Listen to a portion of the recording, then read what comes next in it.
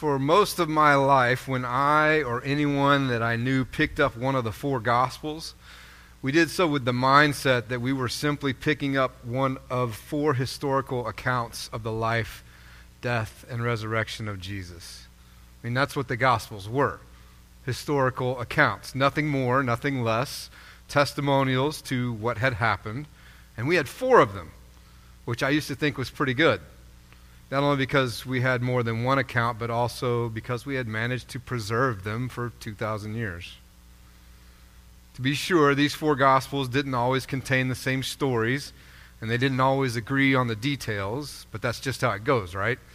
If four people witness the same event, any event, and then recount the details of that event, we will get four different perspectives with four different sets of details.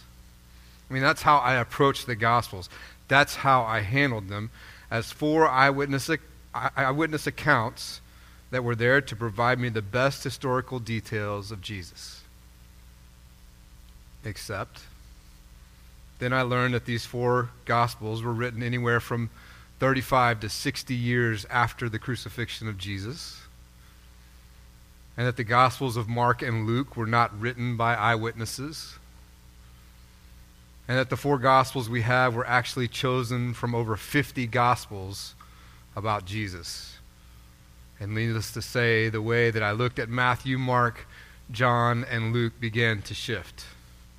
After all, if recording history was the only point, why would the writers wait 3, 4, or 5 decades before writing?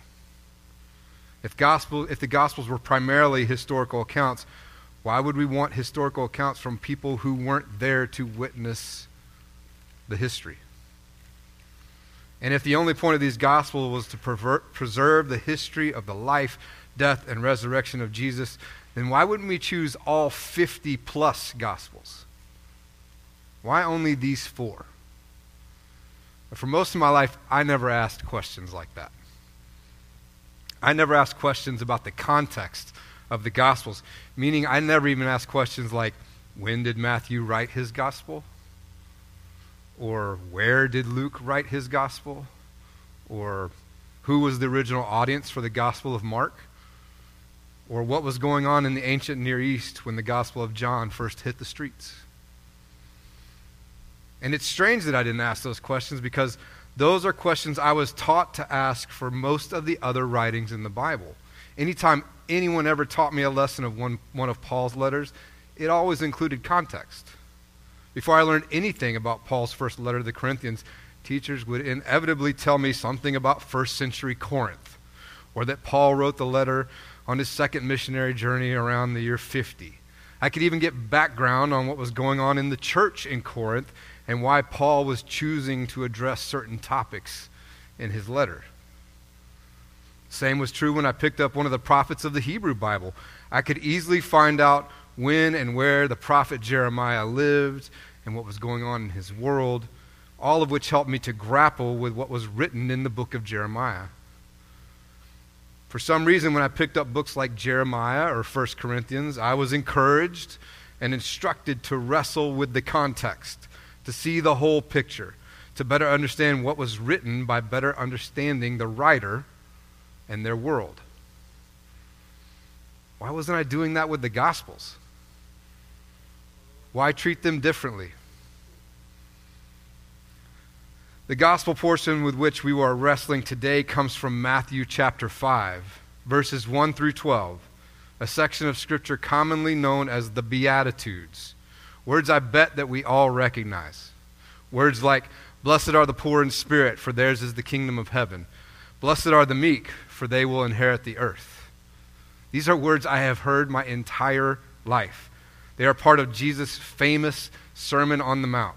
They are words that get quoted by us, to us, and at us all the time, as if we're supposed to strive to be meek and poor in spirit so we too can be blessed.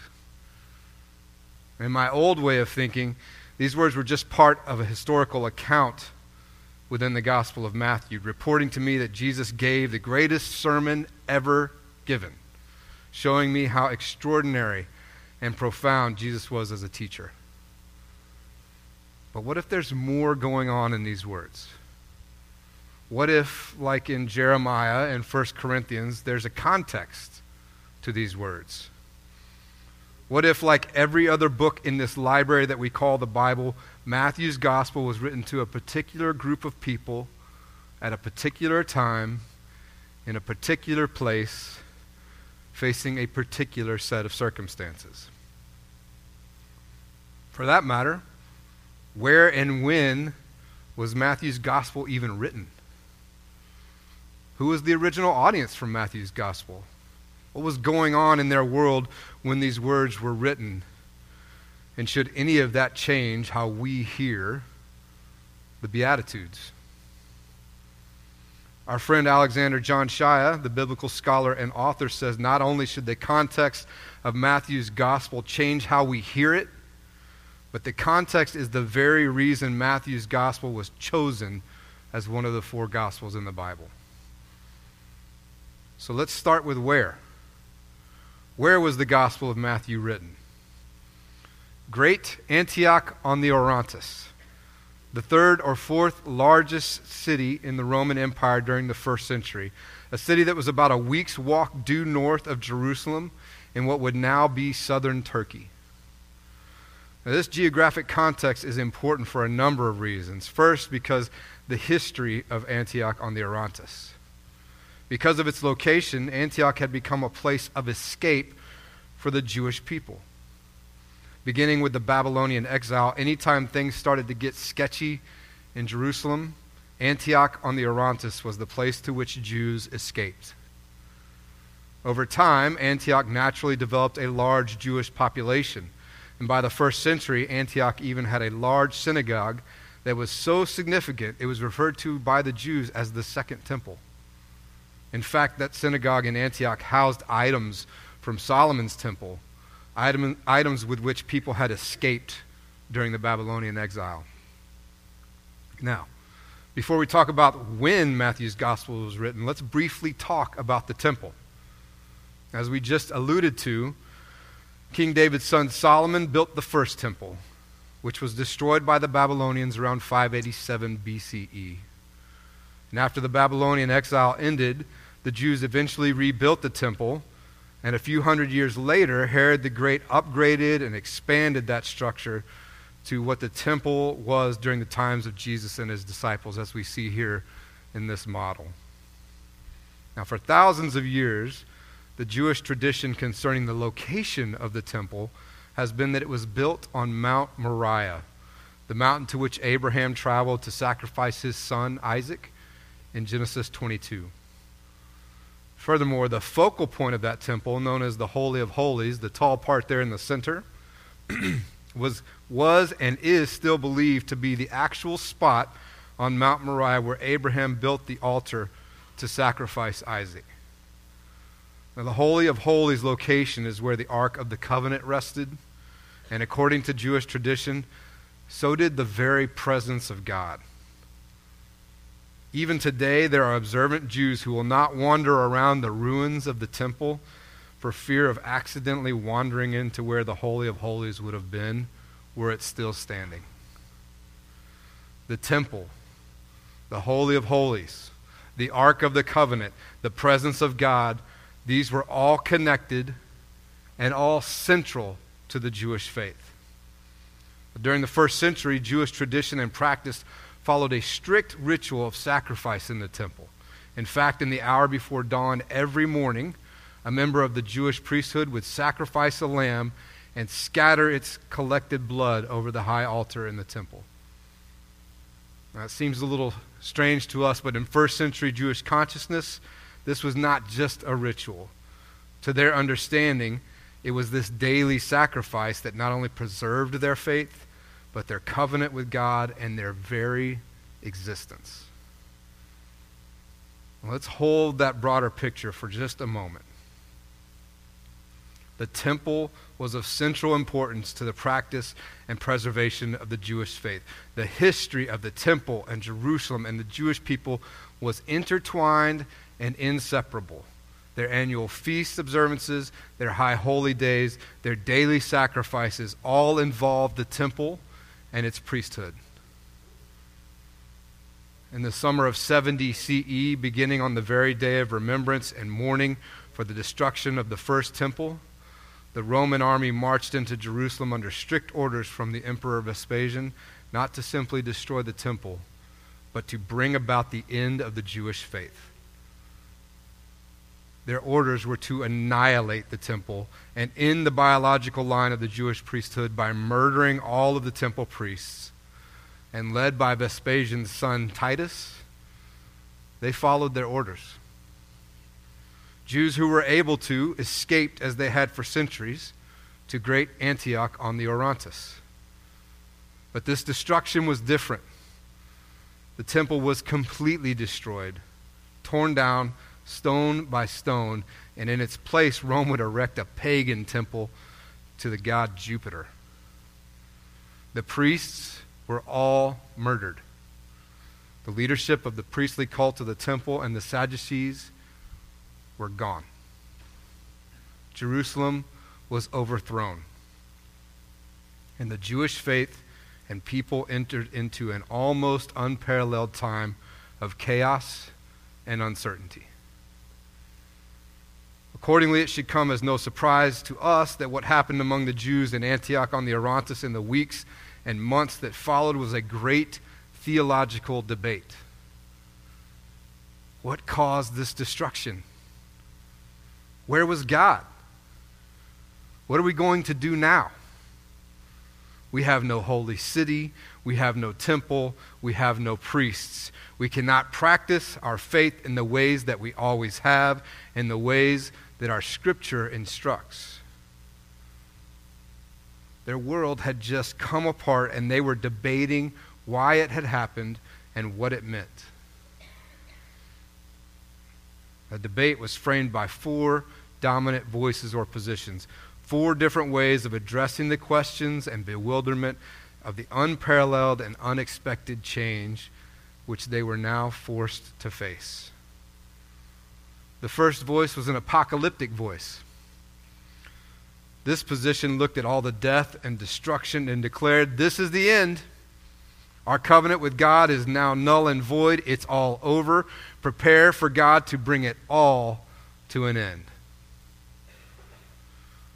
The second voice was a legalistic voice, the voice of the Pharisees, declaring, this is all happening because we have sinned. We have been unfaithful, and we are now being punished. We are reaping what we have sown. We have fallen short, and we must repent, redouble our efforts, and return to an even more faithful practice of our past. The third voice was a practical voice, a voice that looked upon the overwhelming destruction and unmanageable change and resigned. These problems are too big to handle, too big to face. We have to focus on the daily problems of food and shelter and security. We can't possibly give this the attention it needs. We just need to survive. The fourth voice to arise in great Antioch on the Orontes was the voice of the Messianic Jews, those Jews who had not only escaped to Antioch, but also believed that Jesus was the Messiah. The fourth voice in the debate is the voice captured in the Gospel of Matthew, which not only answers our question of when Matthew was written, but also to whom it was written. Matthew's Gospel was written following the destruction of the temple to a battered and confused Jewish remnant that escaped to Antioch.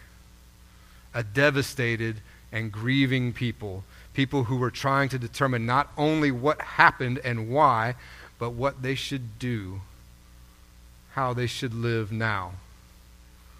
The fourth voice was a gospel voice. Good news. A voice that declared, there is a way forward. God has not gone away from you. God is not displeased with you. This is not the end. The gospel voice invites its audience to awaken to reality that this moment, while terrifying and painful, is nonetheless an invitation. It encourages vigilance and hope and new eyes to see, reminding people that change has always been a part of the cycle of life, that this pain and darkness herald an invitation to a new journey, a new way of being, a new way of seeing things that is connected to every part of our past. Matthew's gospel even begins with a genealogy that asks its audience to remember that the dilemma of painful change has been part of our DNA going all the way back to Abraham. In addition to genealogical allusions to Abraham, Ruth, and David, Matthew's gospel repeatedly connects Jesus to Moses. It repeatedly connects the gospel story to the story of the Exodus, the most central story in the entire Bible. It's as if there's a heartbeat running through the gospel saying, remember. Remember where you're from. Remember all that God has done. Matthew's gospel is framed in what would have been obvious ways to its ancient audience to communicate that this Messiah, Jesus, is the anointed and connected invitation to come once again out of slavery, to leave the narrow place and go into the wilderness and a deeper relationship with God. Now hold on to this context. The context of an overwhelmed and reeling community of grieving and terrified survivors, facing a level of change they do not know how to process, hearing a story of someone who reminds them of Moses, a story of someone who, like Moses, was threatened with assassination at his birth, a story of someone who, like Moses, escaped to Egypt, passed through water, was tested in the wilderness, and who now, like Moses and Mount Sinai, ascends the mountain to deliver to the people authoritative instruction on life in the kingdom of God. That is the context into which I invite you to listen to this portion of the Sermon on the Mount as is written in the 5th chapter of Matthew. When Jesus saw the crowds, he went up the mountain, and after he sat down, his disciples came to him. Then he began to speak and taught them, saying, "Blessed are the poor in spirit, for theirs is the kingdom of heaven. Blessed are those who mourn, for they will be comforted. Blessed are the meek, for they will inherit the earth. Blessed are those who hunger and thirst for righteousness, for they will be filled. Blessed are the merciful, for they will receive mercy. Blessed are the pure in heart, for they will see God. Blessed are the peacemakers, for they will be called children of God. Blessed are those who are persecuted for righteousness' sake, for theirs is the kingdom of heaven. Blessed are you when people revile you and persecute you and utter all kinds of evil against you falsely on my account. Rejoice and be glad, for your reward is great in heaven, for in the same way they persecuted the prophets who were before you." The story of God told for the people of God. Thanks be to God. I don't know about you, but when I hear these words in that context, it changes everything. I hear those words differently now. I see those words in an entirely different light. These aren't simple statements or vague prophecies. These pronouncements are not describing general human virtues that we should all pursue. These are validations of the pain these people were experiencing. These are promises that that pain will not last forever.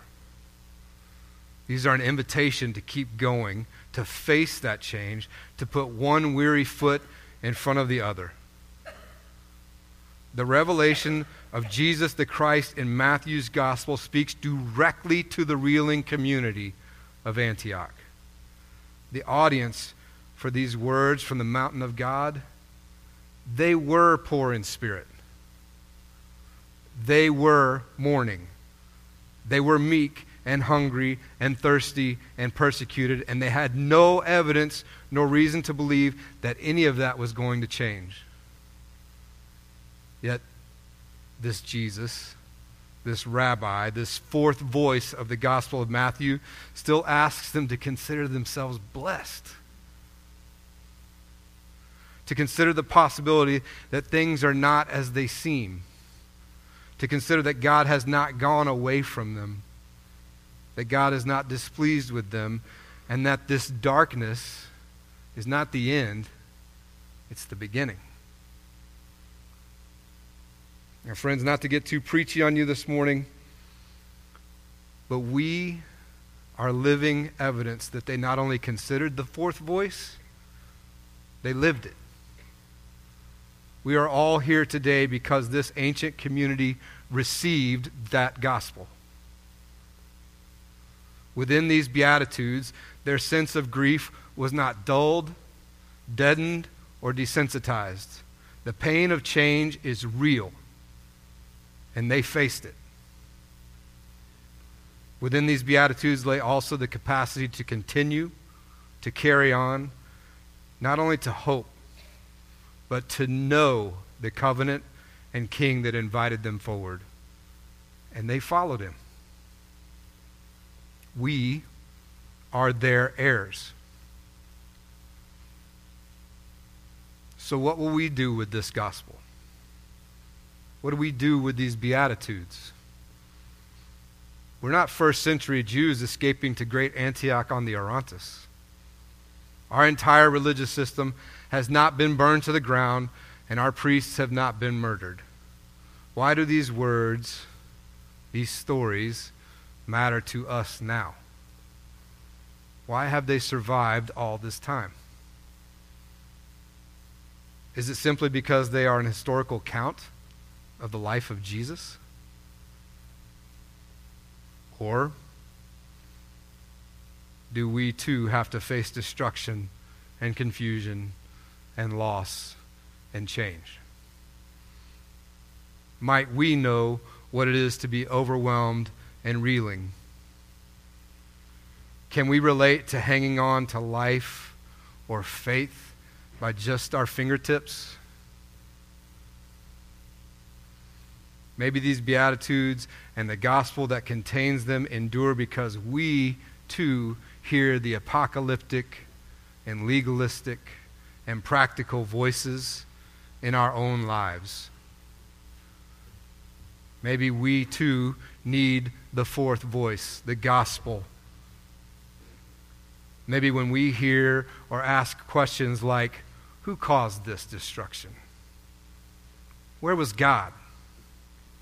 What are we going to do now? We need good news. In fairness, we may not find ourselves facing an unwanted and seemingly insurmountable change in our lives at this very moment. But we've all been there. And if we're honest, we know we will be there again. The fourth voice of Matthew says, remember. Remember where we're from. Remember all that God has done. When we next stand on the threshold of pain and change and darkness, remember that we do not do so alone. Abraham, Sarah, Ruth, Moses, David, Mary, all of Israel, a cloud of witnesses that faced change upon change upon change, stands with us. All of them led by our rabbi, our brother, our Savior, the fourth voice reminding us that we are blessed and loved and safe, even when, especially when, our circumstances tell us otherwise. That fourth voice speaks to us up from the pain of Jerusalem and the remnant in Antioch on the Orontes. It finds us in this time and place, praying that we will know. Blessed are the depressed. Blessed are the bullied. Blessed are the suicidal. For you're not alone. Blessed are the trafficked. Blessed are the imprisoned. Blessed are the addicted. For your eyes will be raised. Blessed are the activists. Blessed are those with special needs. Blessed are those who don't fit in. For you see what others cannot. Blessed are those who live in poverty. Blessed are the unseen and marginalized. Blessed are the diseased and dying. For you touch the peace of God. And blessed are you, my people, when you love no matter what the cost. Breathe deep. Put one foot in front of the other. And know that I am with you always.